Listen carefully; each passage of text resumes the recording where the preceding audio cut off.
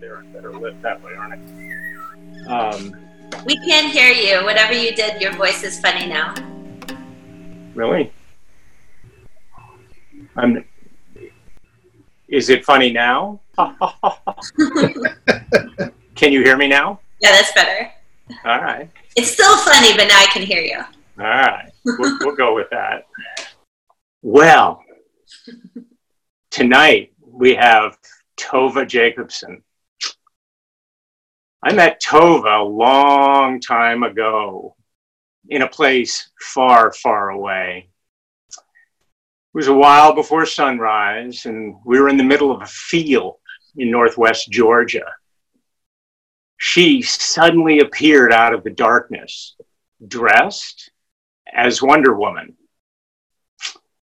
I was sinking into a zero-gravity chair moments away from falling asleep. I did have the keys to a curious vehicle, and she requested a ride. Now wide awake, I agreed. Suffice it to say, I'm still on that ride, and my life has never been the same.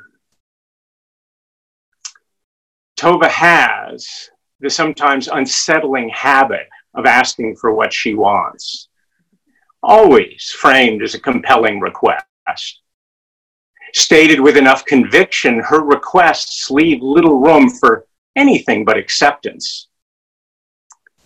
I gotta say, one of the lessons I've learned in my friendship with Tovah is to be able to say no. That was big. More usually, I say yes. I trust her implicitly. And I'm clear, yes will lead to amazing adventure. Tovah is driven to explore and to generate adventure. It may be in the domain of exploring the human heart and soul, or investigating new lands and experiences. Her curiosity and drive to connect, to make sense of our world and the humans in it, has culminated in this project, which she calls the SenseMakers. This evening, we are honored to get an intimate glimpse into the inner workings of Tovah Jacobson. Tovah, good evening, darling. Good evening, Helme. What a sweet and beautiful intro. I love you. I love you as well, darling. Well, let's rock and roll, shall we? We shall. Let's do it. I think to start, a good place to begin would be for you to talk about your childhood, your upbringing, and your parents. Like, where the hell did you come from? Well, I think if you were to ask my parents that, they probably would also say they have no idea where I came from. I think it's a continual surprise every day what I'm going to do next and where I'm going to be and what I'm going to do. I've been very, very lucky in my life to have the parents I have. They've always been amazingly supportive and encouraging for me to discover who I am. I grew up with a mother who told me I could be anything I wanted to be. I could do anything I wanted to do. If I wanted to be an astronaut, I could do that. And so I've been very lucky in this world with both my parents. I've never felt alone. I've never felt abandoned. If I have, it's on my own belief. We get into these belief systems of how we think the world is or what we think people mean. But the truth of the matter is they've always wanted the best for me, even from the time, they left South Africa when I was 2. And they left all their family, a whole life they knew, and they brought us across the world to this weird foreign land. And back in those days, there wasn't WhatsApp. There wasn't Zoom. We would call and my parents would be like, okay, quick, talk to the family. It's like $1.50 a minute. Come on, come on, come on. Or we'd send these like airmail letters. I used to love doing that. And it'd take like 2-3 weeks to get there, 2 to 3 weeks to come back.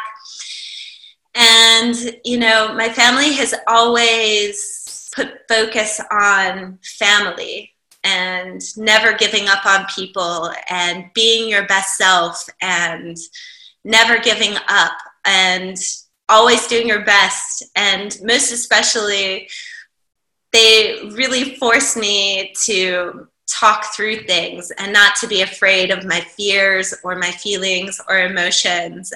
A rule in our house is never to go to sleep angry, which as a teenager, because it wasn't always cherry blossoms and roses, meant lots of sleepless, fightful, horrible, intense nights, but eventually led us back full circle to this point where, as most of you know, I'm a squatter in their backyard. I live in a yurt right now. My whole life has changed with this COVID situation.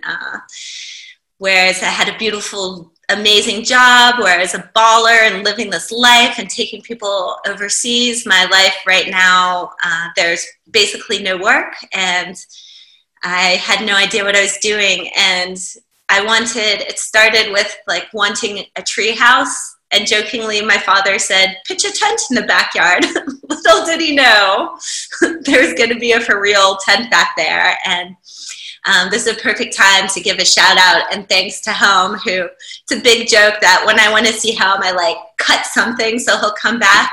He's helped me with this amazing structure outside. I feel like, I don't know, I'm in the Himalayas or something. It's bamboo and tarps and prayer flags. So to bring it back around, it was a foundation of love that I grew up on. Every night I was cuddled to sleep and would just, one parent or the other would read me books and fall asleep in my bed. So I really think that has been very formative in creating the person I am and the love I feel for other people. It's way harder on this side than asking the questions. It's an interesting thing. Get with it, right? People want to hear. Okay, I'm ready. Inquiring minds want to know. Yeah. Well, 6 words or less to sum your experience of your parents up in 6 words or less.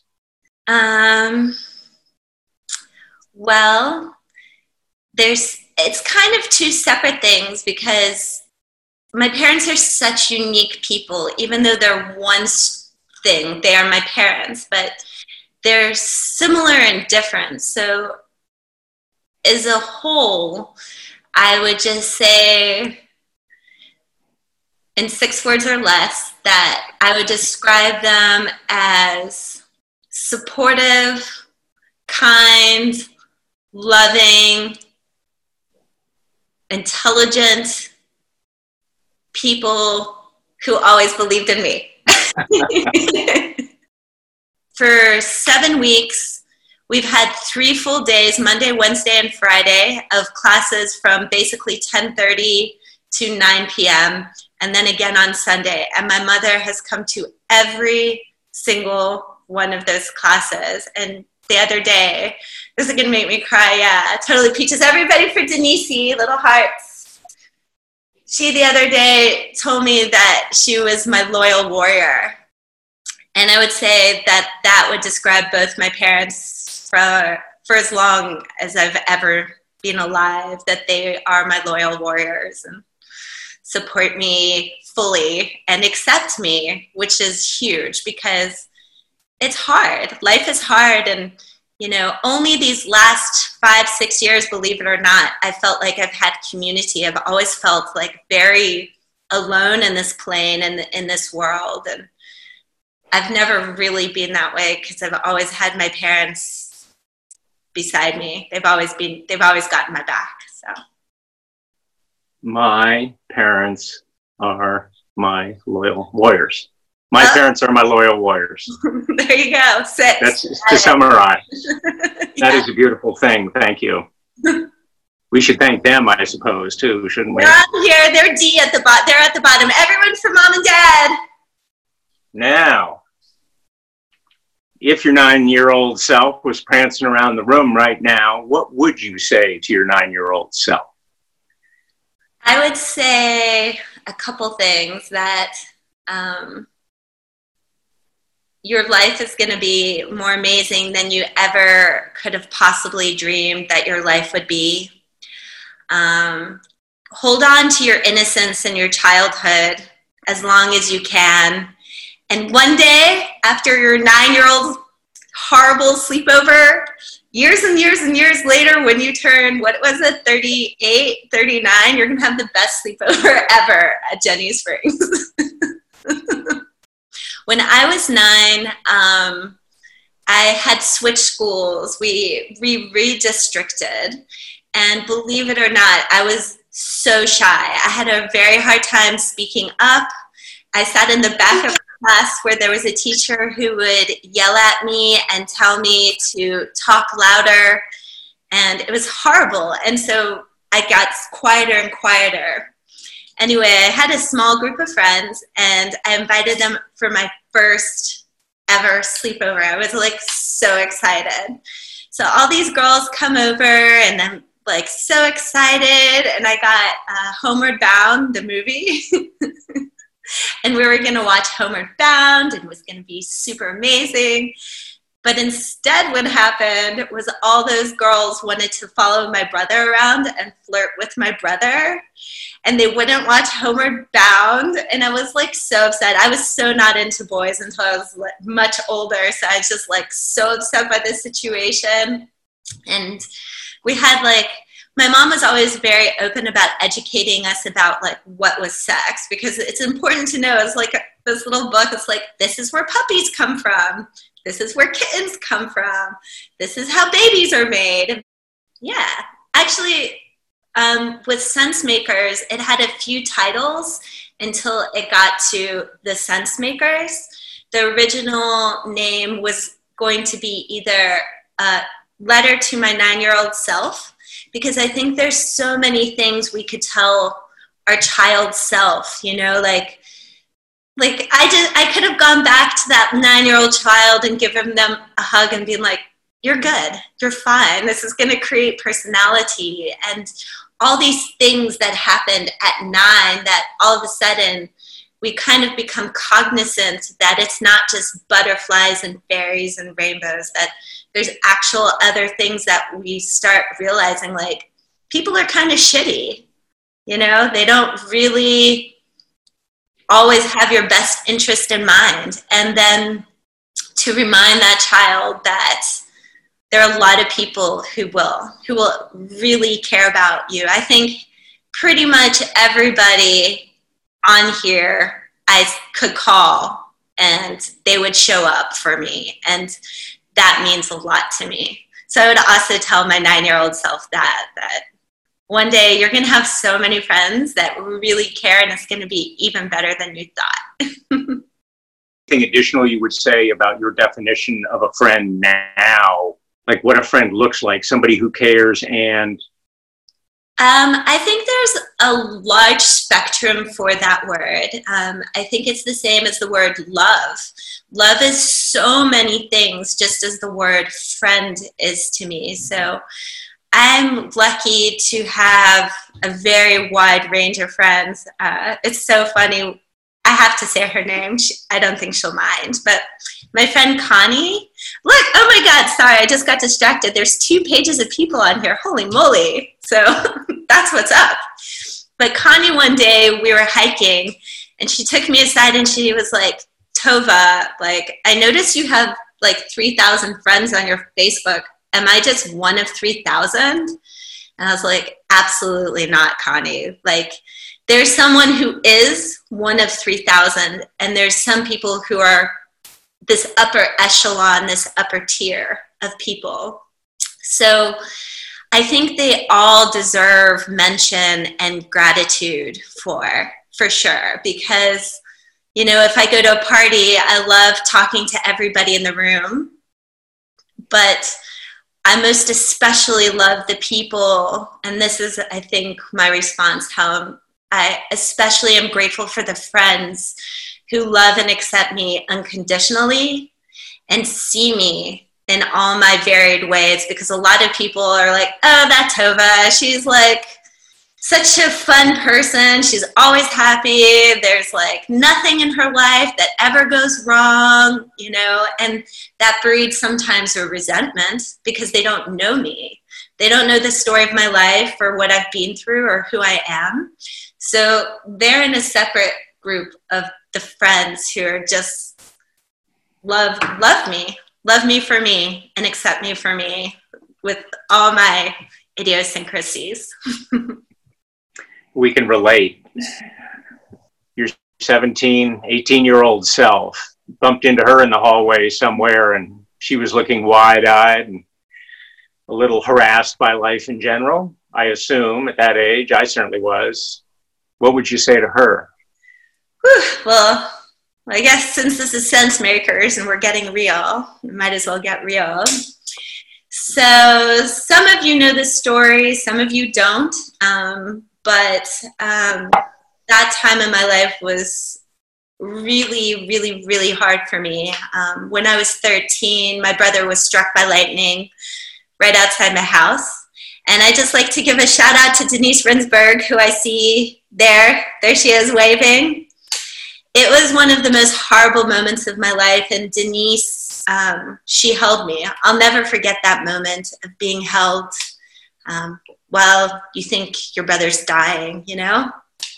That was 13, so we'll skip ahead to 17. But that time between 13 and 17, especially to 19, I was in a really bad place. You know, it's that feeling of, I wish it would have been me. I wish I would have died. I felt alone. Nobody really in my group of friends could possibly understand. Not many people had gone through a real tragedy. It was a very, very lonely, confusing time in my life. The teachers were mean, no kidding. I would tell my 17 to 23-year-old self, hardship is a part of life. Don't give up. You're going to get through it no matter what. Really, what doesn't kill you will make you stronger. And you can keep trying to find the beauty that comes from tragedy. And also to those teachers, I'd say, look at me now, bitches, look at me now.